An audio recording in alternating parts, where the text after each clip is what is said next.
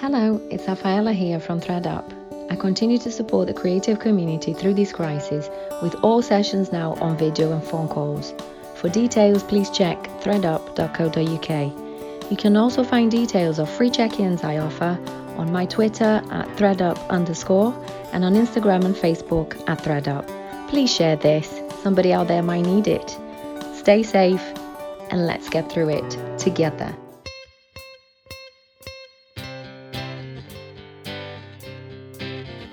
Welcome to Psychomedy Daily Dose, the spin-off series of short episodes of Psychomedy during this time of shutdown of the live comedy circuit due to coronavirus. I'm Nathan Cassidy, stand-up comedian and Bachelor of Science in Psychology. And 3 times a week now, on Tuesday, Thursday and Saturday, I'm going to be talking with a different comedian about the current situation, along with passing on some hopefully really helpful and positive strategies and coping mechanisms from the counselling professionals we partner with at threadup.co.uk. They're there to support you, and if you'd like to support this podcast, if you're enjoying what we're doing, please go to patreon.com/Nathan Cassidy. I'm hoping that by sharing experiences and some positivity with comedians, we can all get through this together in the best possible way. Joining me on Psychomedy, it's Brendan Burns. Brendan, hello. Hello, Nathan. You look well. So do you, man. So do you. How are you? We've just been speaking. So how you are is a complex issue in itself, is it not? Yeah, it is. It is. But I also am doing better in lockdown than most. But I think, and at first I was actually feeling pretty guilty about it. But then, as several people pointed out to me, I'm probably owed a bit of luck. So they're like, nah, fuck it. Take it. You're fine. Yeah, I saw your beautiful vista there, looking out onto the Melbourne skyline, and I was about to say, you've got it all going on, Brendan. It's all good news for you. And then, Well, when the lockdown started, I was in South Bank, overlooking the Melbourne city. I've got this beautiful vista of a morning, and I get the sunrises as well. And it feels odd that I was already making the transition from stand-up into screenwriting. Although, as we may later divulge, I'm still not even sure if that was my idea or not. And let's put a pin in that for now.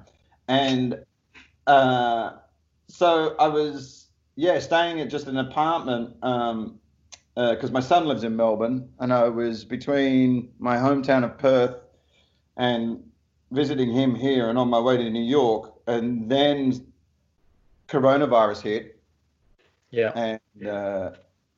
And my brother's done a lot of work throughout the Middle East and Asia and Africa and West Africa. And the first thing he was saying to me as well was, this is a strain, this is a version of SARS. And he's like, don't go anywhere. Don't go anywhere because SARS hit pigs, and pigs' DNA is way too close to ours. And this is going to be bad. And his kids were already kind of all around the world with their various jobs. So he was already working to getting them in one place. So thank fuck when lockdown happened, I was about to jump on a plane and go to New York. Yeah. And then I would have literally landed in New York when that's what my plans were. And this all happened in the space of a week. I would have landed in New York and all gigs would have been cancelled. Because I was thinking I might, go to New York and just get back into stand-up and just finish my scripts. Yeah.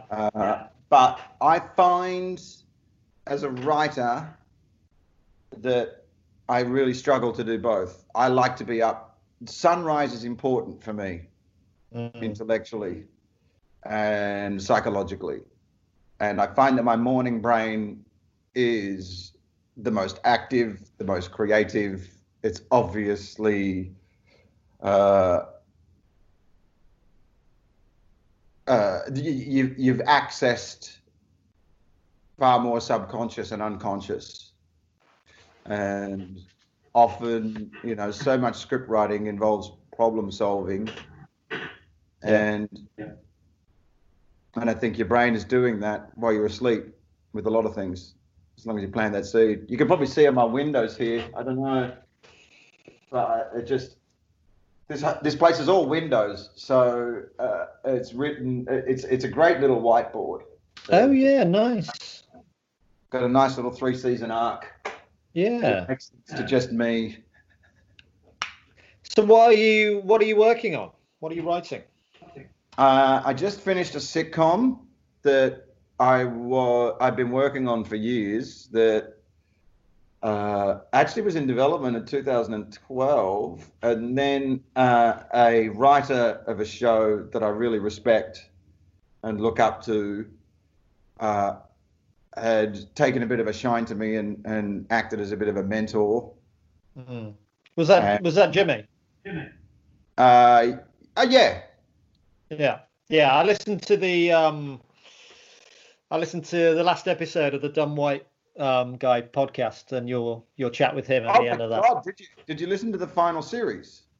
I listened to the final episode. I mean, if you want to just talk about that for a sec, I mean, just straight off the bat, I just thought that was. I mean, I don't consume much media. Strangely, I create a lot of stuff. I don't consume a lot of TV or podcasts. But my goodness, I'm going to consume that because I just thought that was incredible. So I listened to that 2-hour episode. I just thought it was really incredible, man. Just the whole journey was clearly incredible, but the way you've done that, I think, is just incredible. Like a true artist. A true artist for me is someone that like makes their mark on the world, does stuff that no one else has done. And you've done that here, man. I think it's great.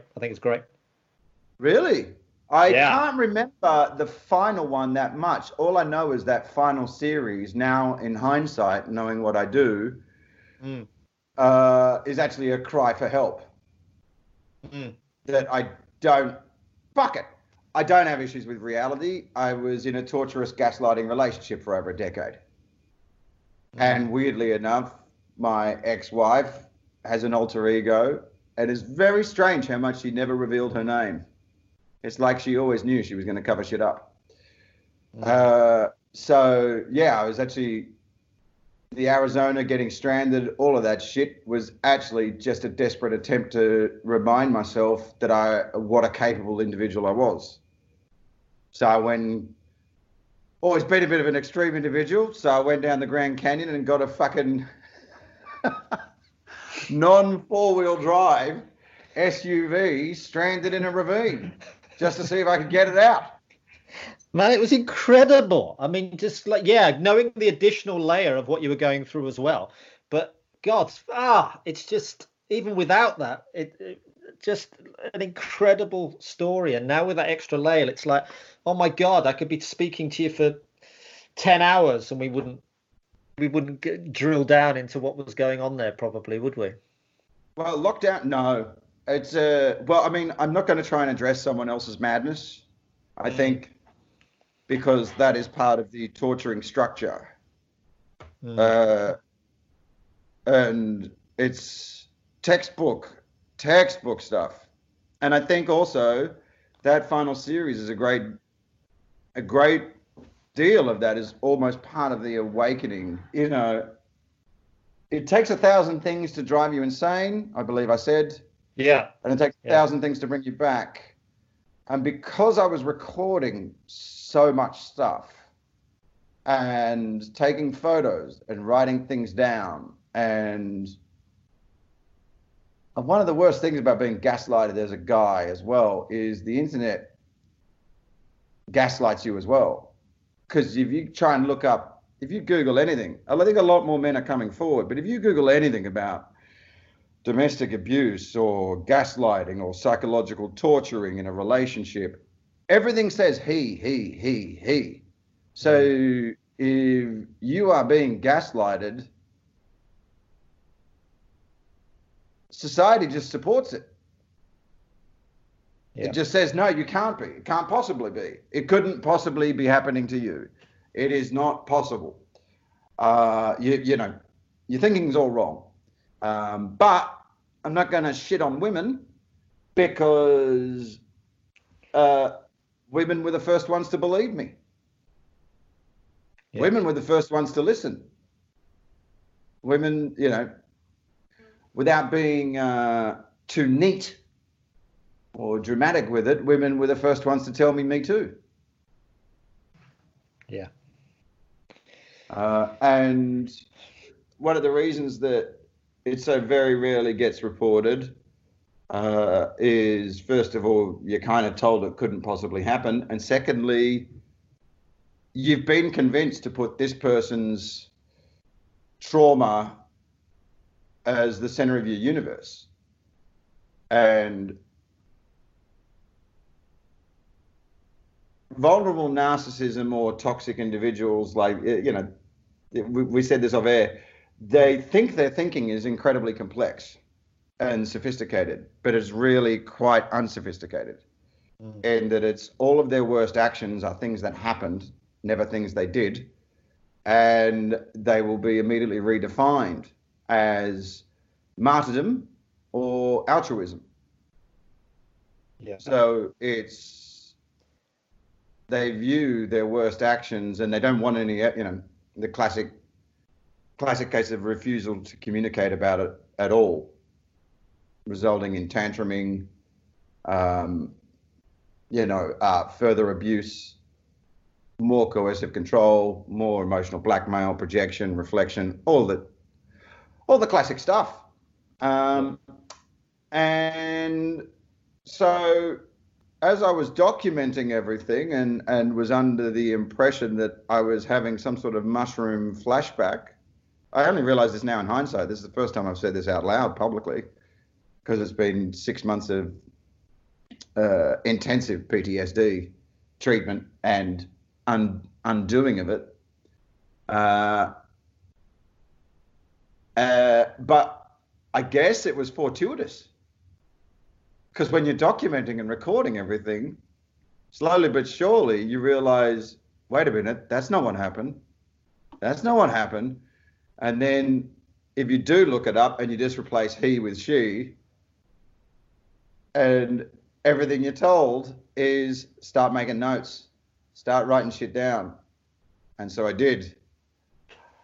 And that was really quite harrowing. The speed with which this individual would redefine and rebuild her own reality was horrifying.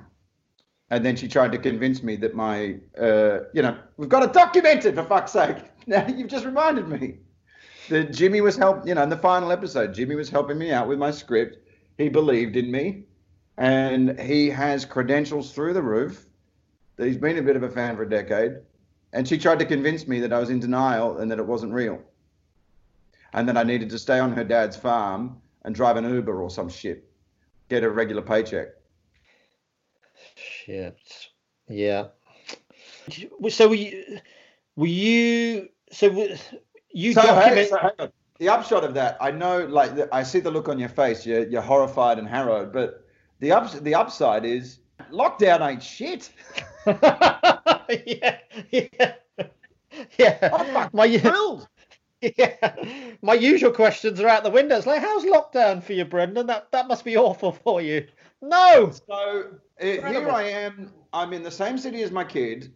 Yeah. I got very lucky in that a very professional, very respected, like when I was looking up clinical and forensic psychologists, this guy's name kept coming up as the guy that trained them. And I got through to him, and he thought it was after hours, and he thought it was a mate. So he answers the phone going, "Hey!" That's the noise I make. He's like, "Hey!" I went, "Hello?" And he's like, "Oh, hello." And I went, I remember vividly, I went, "Hi, my name's Brendan Burns, and I'm afraid that I think I may have been in an abusive, gaslighting relationship, and I've had the structures of the 12-step recovery program as a means to an end to coercively control and brainwash." And he goes, "Oh, shit, sorry, I thought it was a friend." So he took it on semi-pro bono. as a test case, but it even said that it was he does quite a bit of pro bono work with wrongfully accused prisoners that get out on DNA evidence. Yeah. And to begin with, it's okay. You don't have to look so serious. This is really a happy story. No, man, it's. I mean, it brings stuff back for me as well. So it's. I mean, I'm glad you're in a happier place now. But yeah, I'm not going to be laughing about what you've gone through, man. It's the worst thing in the world to me. Well, it's funny that everyone close to me, you know how I mind my life for new hours of stand-up, and it's odd that I'd even said in that final episode, I can't keep putting myself in situations just for the sake of a new hour or a new podcast or whatever. But since then, everyone keeps saying to me, holy fuck, this new hour is going to be amazing. Yeah. Hour? It's going to be like it's going to be one of the, like a Mark Watson 24-hour show, isn't it? Well, I think I'll probably turn it into something else, because I having lived with someone that was a perpetual victim, I don't want to be a victim. I'm done letting anyone play that game, but I don't want it to define me either. Like I can take this and turn it into something, beautiful and funny and poignant, but I also I don't want that to be all there is to me. Yeah. So I've kind of already put it in something, and that's finished. But now moving on to the next thing, because again, excuse the segues, there's a lot to unpick, obviously. He said that at first I reminded him exactly of these long-term prisoners that get out on DNA evidence, that freedom terrifies them. And when you remove a destructive element that's continually telling you that all your ideas are stupid, that you're destined to fail without their approval, and anytime you seem to be like getting independent or getting away from where they want you, they will create a drama or a tragedy. And it was strange, because if I was successful, I was abandoning her as a husband, but then if she was being the main bread owner, I was failing her as a man, and it was just always one or the other. Yeah. And so I was overwhelmed with the world being my oyster. It was too many choices. So again, lockdown ain't shit. I was thrilled to have that choice taken from me. I kind of understand how dictatorships happen, because life gets easy. Yeah. When you are told what to do, what to wear, who to see, what to eat, where to go. I hadn't dressed myself in 5 years. First time I went to a shop, I don't even know the name for it, a department store. Right.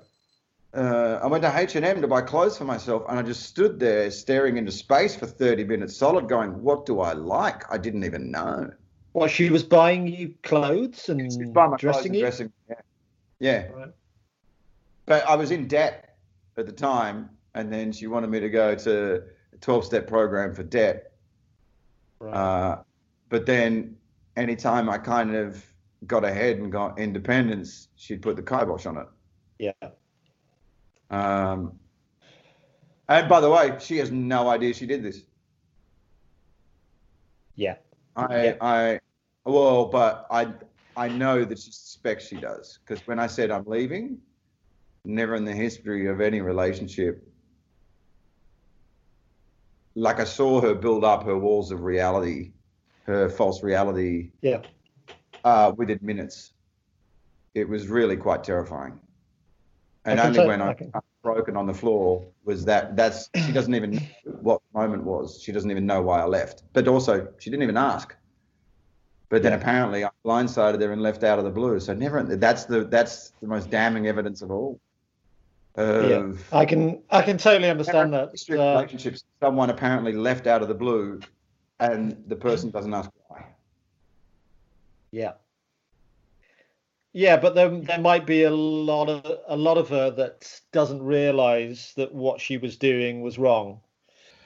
During these torture sessions that she would redefine as sharing her pain. Yeah. Again, textbook of she had alter ego names. My best friends were actually hers. She dressed me. I became financially dependent on her. And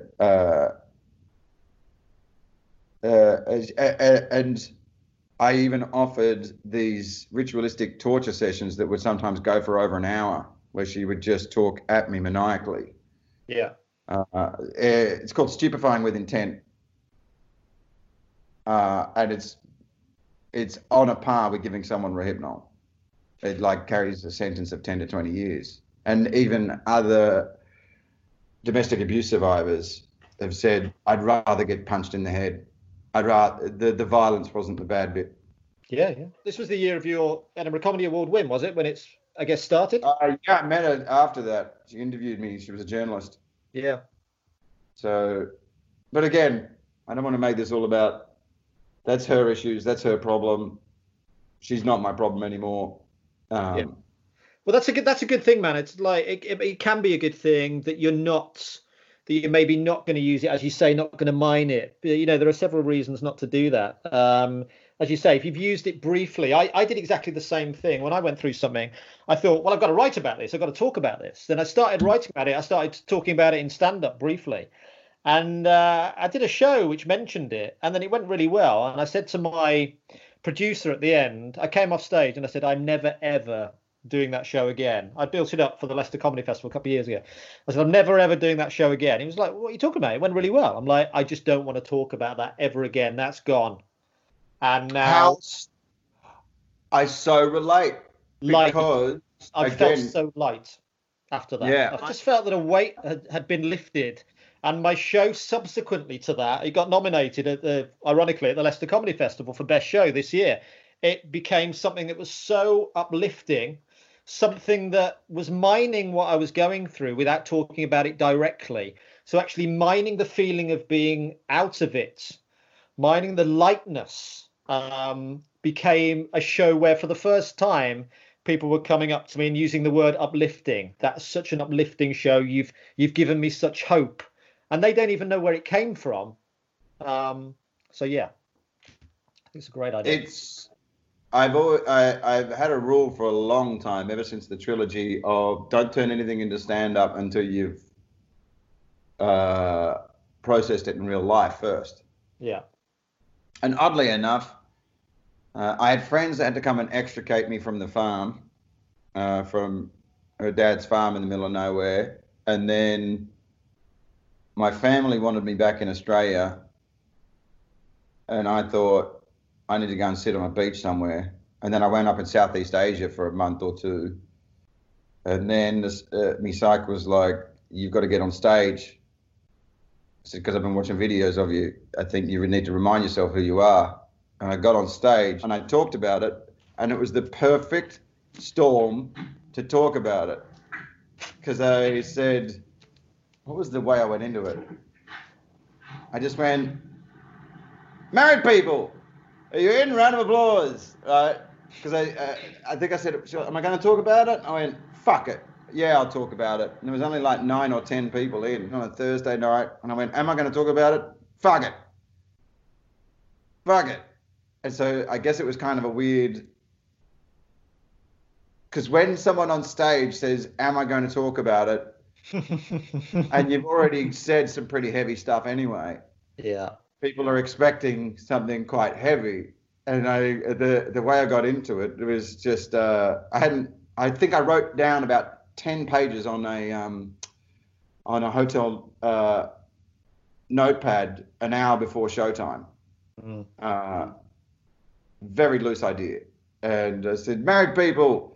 And people were like, what, he's doing the married people, single people thing? Like, what? I went, married people. Any married people in? And people are like, hey, and I went, any single people in? And people are like, really? That's what, yeah. And I went, domestic abuse survivors. Any domestic abuse survivors? Right? Gaslight victims? Anyone? How much more confident everyone is but them? Hey, people. Hey, single people. Hey, hear the Jewish someone, one of them suck a dick. Right. And then I just went from there. And before I knew it, a new hour had happened. And I got off stage and Ollie was just dumbfounded. And he went, I'm the only person in this room. He goes, that's how... He was incredulous. He goes, how does someone... he said, I'm the only person in the room that knows full well you can't have done any of that before. Ever. Like, and you can't have had any time to practice it.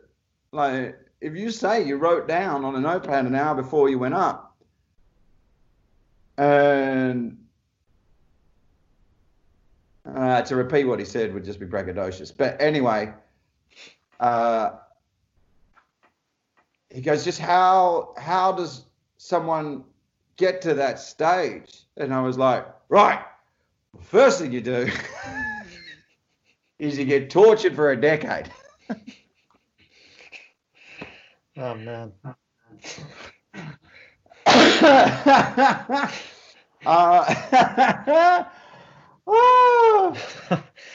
So is that the only time? Is that the only time you've talked about it then on stage? So you talked about it once and then parked it, or? Yeah, and and he was like, "This new hour is going to be blah blah blah," and like you, I was like, I don't know if that's where I'm going to put this. Yeah, as you say, working it through in life is a good thing to do before you work it through on stage. But yeah, getting it out there once, I think, is. And also the reason actually the set worked so well was it was mostly women in the room. And when I said domestic abuse survivors, about 80% of them put their hands up. Right. And so by the time I got to that joke, they were like, this guy gets to say whatever the fuck he wants. Because I divulged enough details and they identified enough that they were like, this guy isn't lying. This is exactly what happens. And so many people have been through it. So as soon as I start talking about it to anyone that I think hasn't gone through it, they say, yeah, I went through it. And they go through what they've gone through as well. It ain't a guy thing. Here's the thing we need to get past is it isn't a guy thing. It isn't a girl thing. It's a people thing. Yeah. It's how people treat people. And if we get bogged down into which gender did what, because often abusers, their argument will always be, I can't be an abuser because I myself was abused. And then if you start getting into the argument of if blokes start doing the whole, well, fucking men too, well, it's like, fuck you too. The moment the Me Too movement came out and then was followed up with the hashtag believe all women and then hashtag not all men, abuse survivors, we're all going, fuck all of you cunts. Shut the fuck up.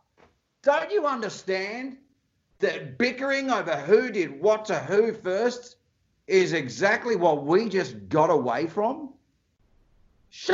Will you shut the fuck up and give us just 5 seconds for our brains to heal?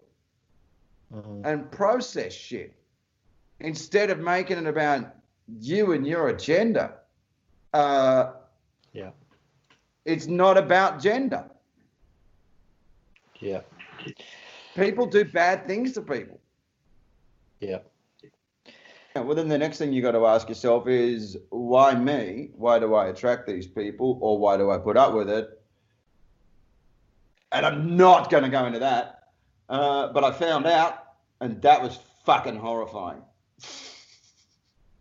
But that wouldn't be a question I'd ask, really, because I think anyone can get into these situations. I don't think it's a white. I think for a decade. I think they can. I think they really can. I think you have to have been trained, or something very traumatic had to have happened that allows you to normalize it. It's drip, drip, though, man. I think it's drip, drip. You don't realize it. You don't realize it until it's too late, and you realize it after the fact. As you said, maybe it was only recording stuff, whether you were doing this podcast out in Arizona or whenever it was. It's realizing it after the fact, years after the fact, reevaluating stuff. And I don't think it's anything that you can say you're the type of person that could get sucked into that. I truly believe anyone can. Yeah, I think your better nature gets abused. That's for sure. Yeah. But again, if you're going to gaslight someone, probably best not to try and take on someone who memorizes hours of dialogue for a living. Yeah. Yeah. Got away with it. Yeah. Oh, man. So the weird thing is, all of that's happening in the world right now is strangely fortuitous. Yeah, and maybe a good time for it to happen for you. In terms of you've just got time to sit there and write and think and process and talk to your therapist and basically, yeah, rather than rushing into anything. And so it's the perfect time to be making this transition.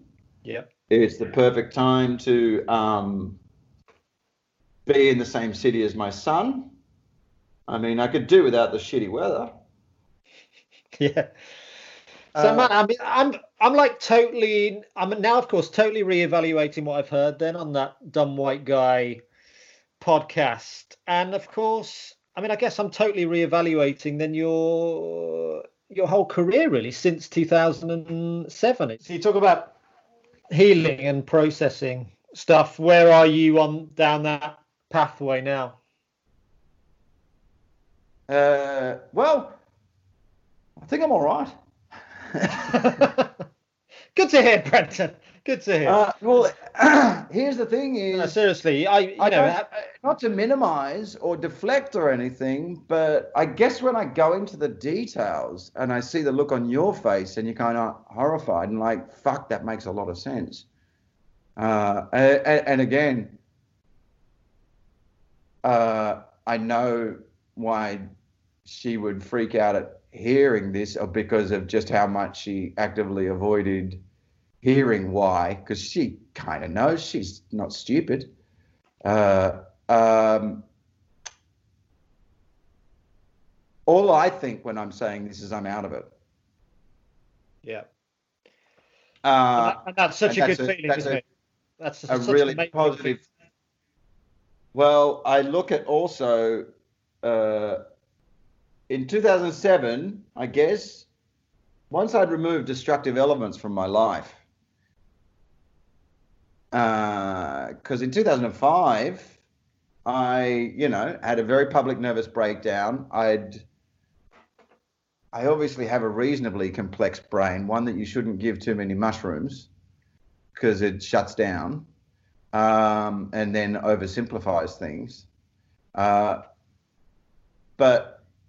once I kind of got that destructive force out of my life, it only took a year and a half to really, have book deals, TV specials, the Edinburgh Award, whatever. It only took a year and a half. So I think without this destructive element constantly in my ear telling me I'm destined to fail, all my ideas are stupid, they've been done before, without that block, things kind of look pretty promising. There's a lot I can get done. Yeah. There could even be that whole final series of the podcast could be a book, but with science attached. Yeah. And as I say, that I mean, what I've heard is incredible. I'm gonna go into it more now. It's just the way Yeah, I mean, God, the whole thing, the fact that I mean, I'm obviously reevaluating it now, but the fact that you undertook that adventure, but the way you just recorded it and the way you talk about it in such beautiful detail, how your skin feels and how your hair felt at particular moments, it's just beautiful. And you couldn't have recorded all those things. The way you recall things is beautiful on the podcast. Oh, thanks, man. Thank you. But you'd only heard the final episode? Yeah, as I say, I don't consume much media. The final series? Because I think the getting in an argument with me dad. Did you hear that? That's there. Yeah. That's in the final episode? Yeah, the final episode is like 2 hours long. He's getting on to 2 hours long. He's such a good job with that. You can get everything on Sound. Yeah. For a one-time price, I think. You could hear my voice. You could hear in my voice my mind fighting for supremacy, for re-ownership of itself. That someone had dug their claws in very, very deep. And it was strange. You become aware of how powerful your mind is, because my long-term memory was almost superhuman. And yet I could not tell whether I'd had a shower 5 minutes earlier or not.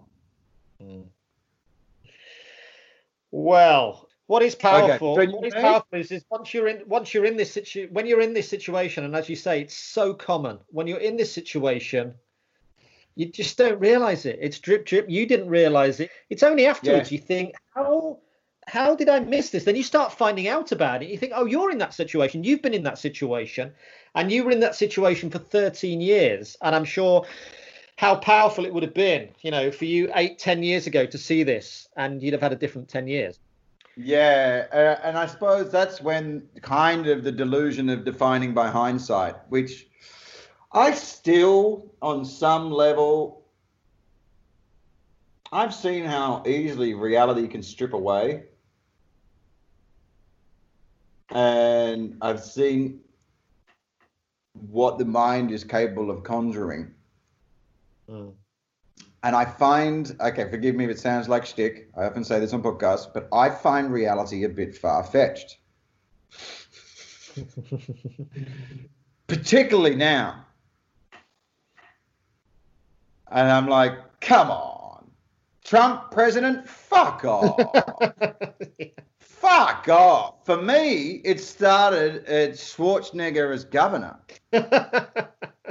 And then it just got more and more unrealistic.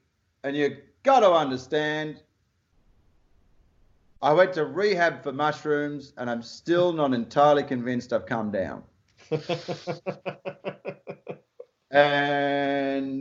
But how I cope with all that being said, how I do that I don't wind up in the stasis of victimhood of shoulda, woulda, coulda, if only, you look where I was going, and then what the fuck happened.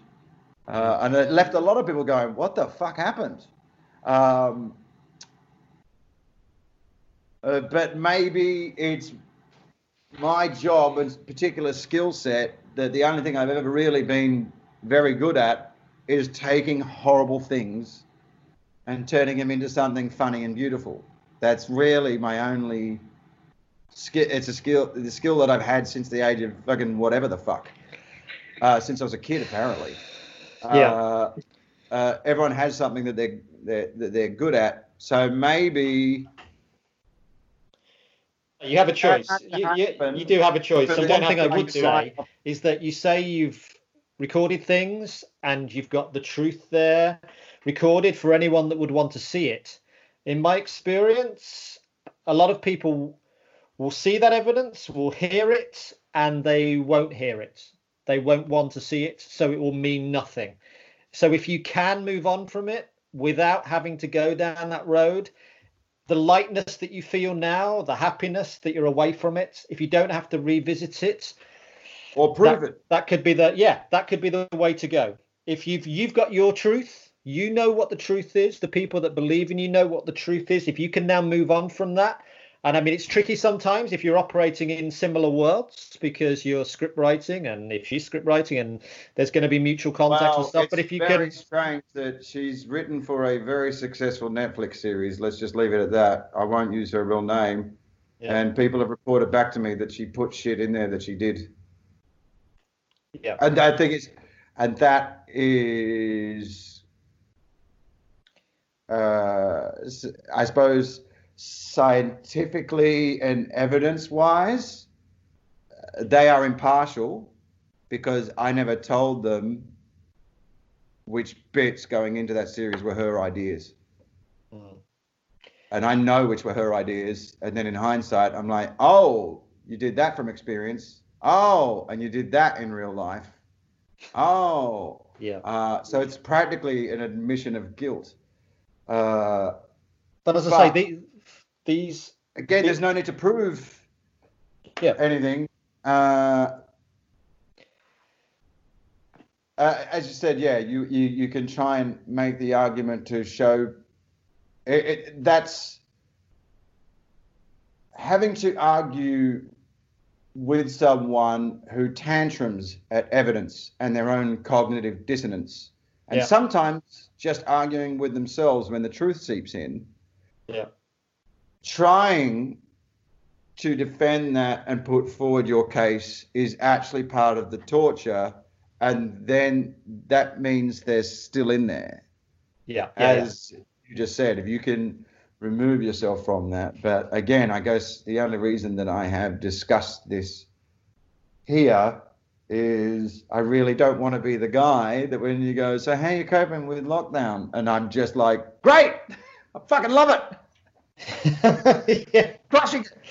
No, talking about it here is fine because it's part of the process. But I just mean if you can, as you say, if you make that decision that you're not going to use it in other hours, then that could be the right decision for you. And also if you make the decision that you're not going to use the evidence that you have to show to people to say, look, this is what happened. People just will look at it, will see black, and they'll tell you it's white. You will show the same thing to different people and they will see it totally differently. So if you can move on without having to show it to anyone, if you've got the truth inside of you and can move on from it, both as a person creatively, I truly believe that is a great way. You know, you don't have to go down that road. You can want to go down the other road. You can want to know, no, I need people to see the truth. I need people to do this. But what benefit that is going to bring to you is questionable. You know, if you're feeling free of it now and you can, every day becomes easier, every day becomes better, then that could be the route for you, you know. As you said, I'm not going to turn it into one thing. It will inform a lot. Yeah. Use the emotions from it to inform other things. Yeah, and I think I'll probably turn it into 20 other things, really. Yeah, absolutely. Although Ollie Horn had the best one, which was unconsciously the first time I got on stage and talked about it. There was almost a catchphrase in the hour that unconsciously I kept on saying that there were touchstones where I kept on saying to myself, what the fuck happened? I used to be Brendan fucking Burns. and he begged me. He said, if you do an hour, I'm begging you to call it I used to be Brendan fucking Burns. Well, that's it. It's like anyone that sees you do stand-up now, and I'm sure you're going to do some stand-up very soon, even if you don't talk about it at all, the fact that you've talked about it or people know about this, it's people are just going to see you in a completely different light. Even if you're talking about something completely different. If you're talking about joy and happiness, they'll know it's coming from a place of you are finally joyful and happy. You don't even have to talk about the reason why you are, you know, because people will know that. It's weird as well, after so much emasculation for so long, like testosterone and masculinity was a bad thing in my house. It was automatically bad. But then there would come the resentment and abuse from not being man enough. It's funny. Yeah. But the weird thing is, as a guy, to try and talk about it in an hour, you got to be aware that you'll be immediately labeled a misogynist.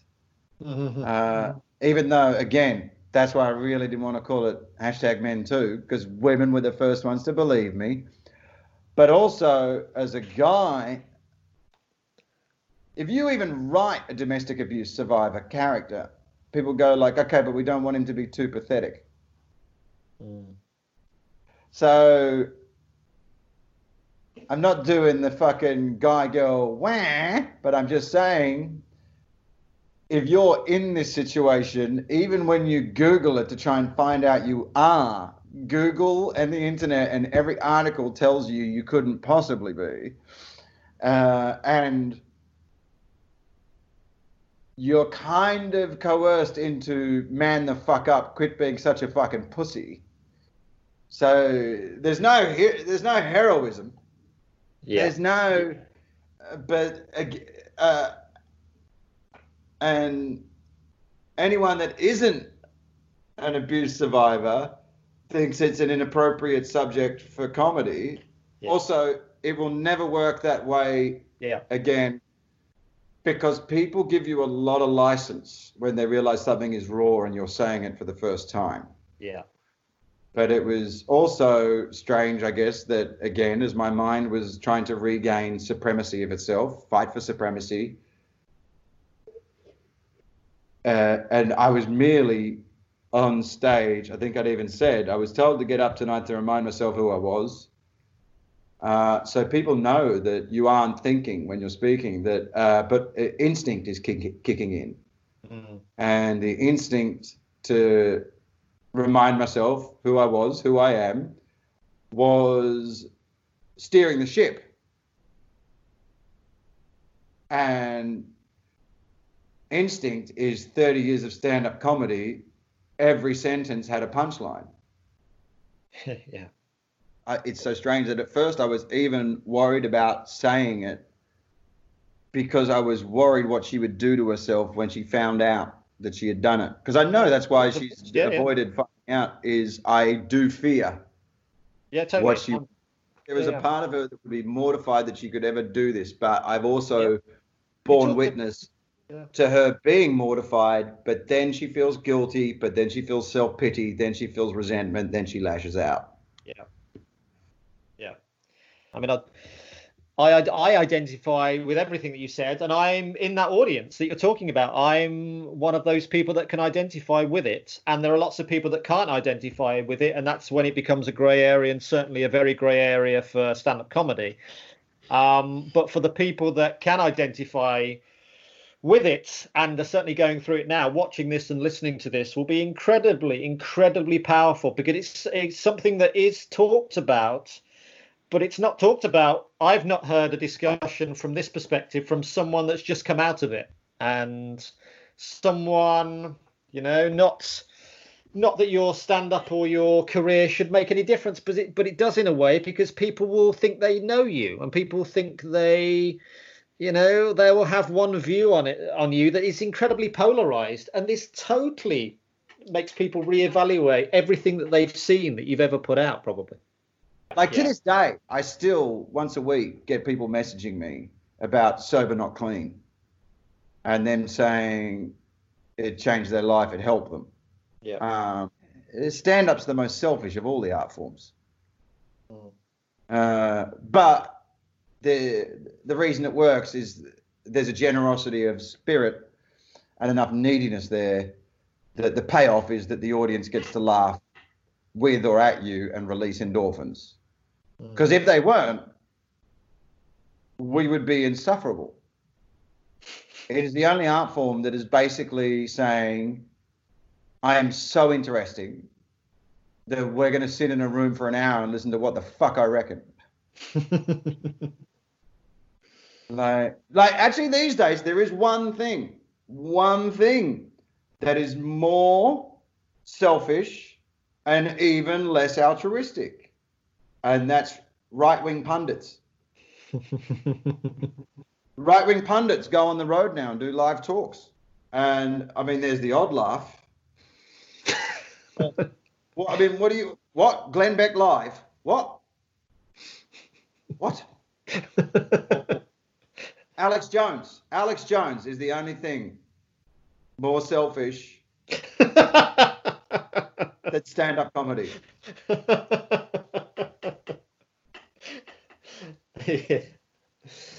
which at the very core of it is, I know what's really going on, and you will be more informed from watching me.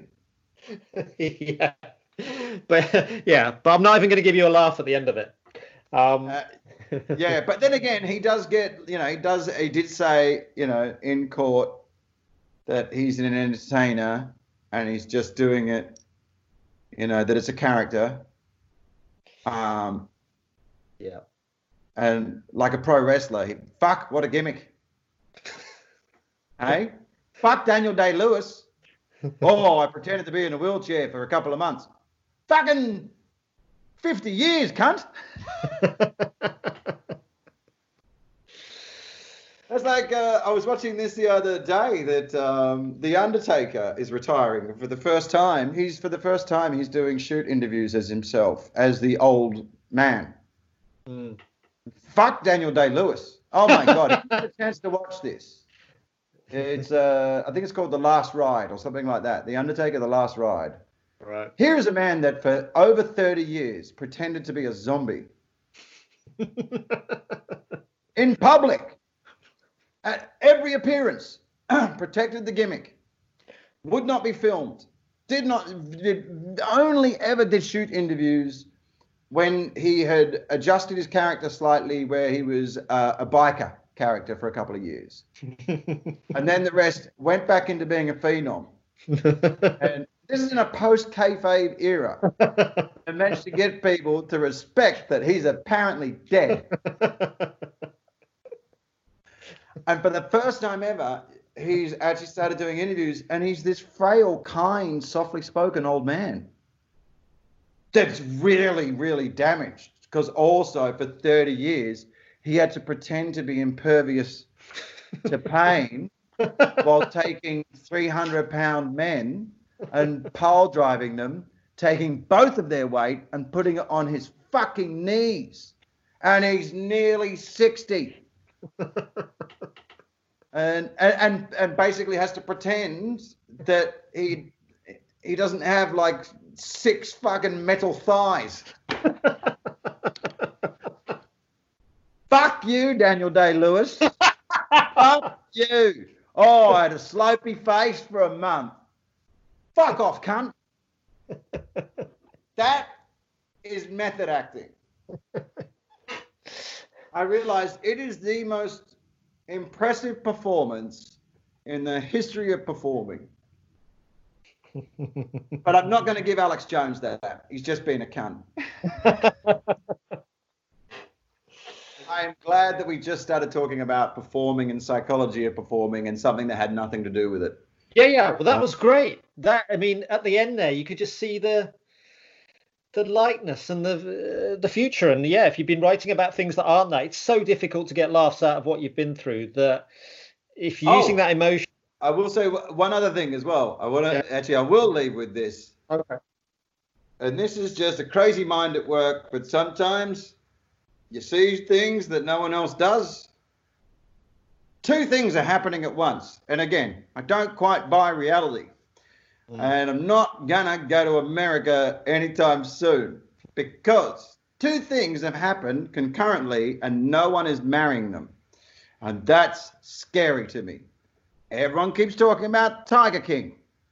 Everyone has seen Tiger King. It has gone beyond viral. It is the most viral show in the history of fucking viral. Yeah. And there's a thing that they say at the beginning of Tiger King that everyone seems to overlook. And it's really the only thing they should be taking away from it.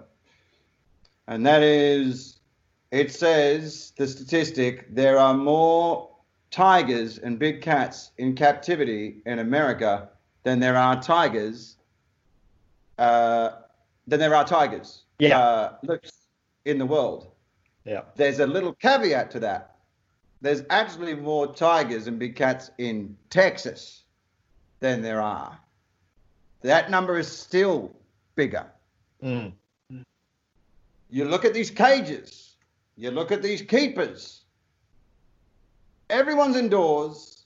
Already in this city, I have seen animals change their behavior. You can't walk into Melbourne now, and bearing in mind I'm Australian, we look at the food chain and the ecosystem a lot different. And everyone keeps saying, this is going to let us know what we are as a society. No, motherfucker. This is going to let you know where you are in the food chain. This is going to define what you are as a species. Because we keep on talking about the end of the world. The world ain't going fucking anywhere. And already in this city, I walk into town, it's a ghost town. It's a ghost town. Melbourne is a ghost town. The suburbs are fucking alive and people are wandering around in parks, but no one is in the city. And every day I'm watching people get attacked by seagulls. I mean, I don't just mean bothering them. I mean, they are physically attacked because there's no scraps. And animals are changing their behavior. What the fuck do you think's going to happen when those cats don't have meat? And everyone's like, well, they'll just get killed by their owners. And I was like, did you see the cages, you dumb cunts? Do you not understand what a big cat is? When a big cat doesn't get fed and there's 20 of them, I don't care how many semi-automatics you have. How many semi-automatics a fucking gay captain, fucking weird cunt in leather trousers has. Him and his friends are going down. America is about to be Africa. I don't mean a tiger in Africa, but I mean there are certain subsections of America, and people laugh at this notion, but fuck me, I'm right. Fuck me, I'm right. If seagulls are attacking people in Melbourne after 2 fucking weeks, and your meat has run out, you're about to be prey. Like, okay, so it's not, I mean, as in like, you're going to be on a food chain. So, okay, America's about to be India. Like, you've seen those videos of people riding on fucking mopeds and a tiger comes out of the fucking jungle and chases them. Like, you're going to, like, good luck getting to work. You're about to, like, everything you thought was important is about to fuck off. When you're on the food chain and you're not at the top anymore. And we worship cats. We still worship cats. And domestic cats and dogs, they're done. They're done because they're going to catch coronavirus and die. They're going to fucking spread it. Get ready, cat people. I give it a few million years. Cat people. We keep on looking into the future and see those aliens with big skulls and fucking black eyes. And I can't help but feel that anytime they're portrayed, it's like, that's not aliens, that's us coming back from the future going, right, you all died. And that's why the inside people look like this. Already, everyone inside, like, is halfway there to our depiction of aliens. And it's like, you know what I mean? They got dull fucking black eyes. They're fucking pale and pasty with their long fucking fingers and extra dexterous fucking thumbs. Aliens. Fucking, it's not aliens, it's us coming back from the future going, fucking pandemic and cat people everywhere outside. Look out!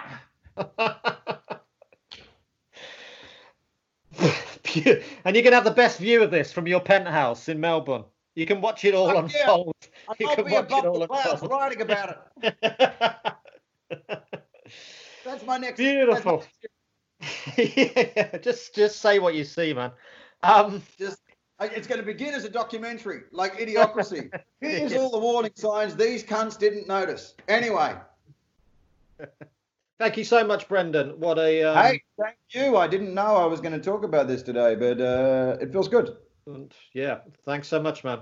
Keep well. Keep on that upward trajectory, as I'm sure you will. I'm sure you will. BrendanBurns.net. I got a couple of albums out. Yeah. A new one soon. You can get a Patreon. There's copies of the script up there of the and even table reads and all sorts of shit. You can buy that whole podcast series, can't you? For a tenner. Yeah. Yeah. And there's new stuff appearing on the website all the time. But also, I think, should I say that? I think there's people worse off than me right now. If you're interested in finding my back catalogue, it'll all be there. But I think money is better spent. I wish I knew the names of more charities right now. But yeah, if people can afford it, though, man, they give to charity. Then they want your albums. It's fine. It's fine to be plugging albums at this time. If people can afford it, they can afford both. You know. Yeah. Brendan, wow, thank you so much for joining me today and telling me that for the first time. All right, thanks. All right, man. Thank you so much. The incredible Brendan Burns there. Go to brendanburns.net and there's links off to allsound.com that, as we discussed there, you can buy the whole of or what's called Reality Denial, DWG, and listen, as I will, to that amazing story. So that is our show for today. Join us again for more Psychomedy. As you know by now, I'm sure we're going out Tuesday, Thursdays and Saturday. Please listen back on all these daily shows, all the main shows. Please give us a 5-star review. Psychomedy is produced by Mike Hansen at Pod People Productions. Check out psychomedy.co.uk. There's mental health tips from our counselling partners at ThreadUp, who are also offering free check-ins at this time. They're there to support you. If you'd like to support the podcast, it's patreon.com/Nathan Cassidy. I'm Nathan Cassidy. Lots of love to you all. Stay healthy, stay optimistic. Tune back in for more Psychomedy.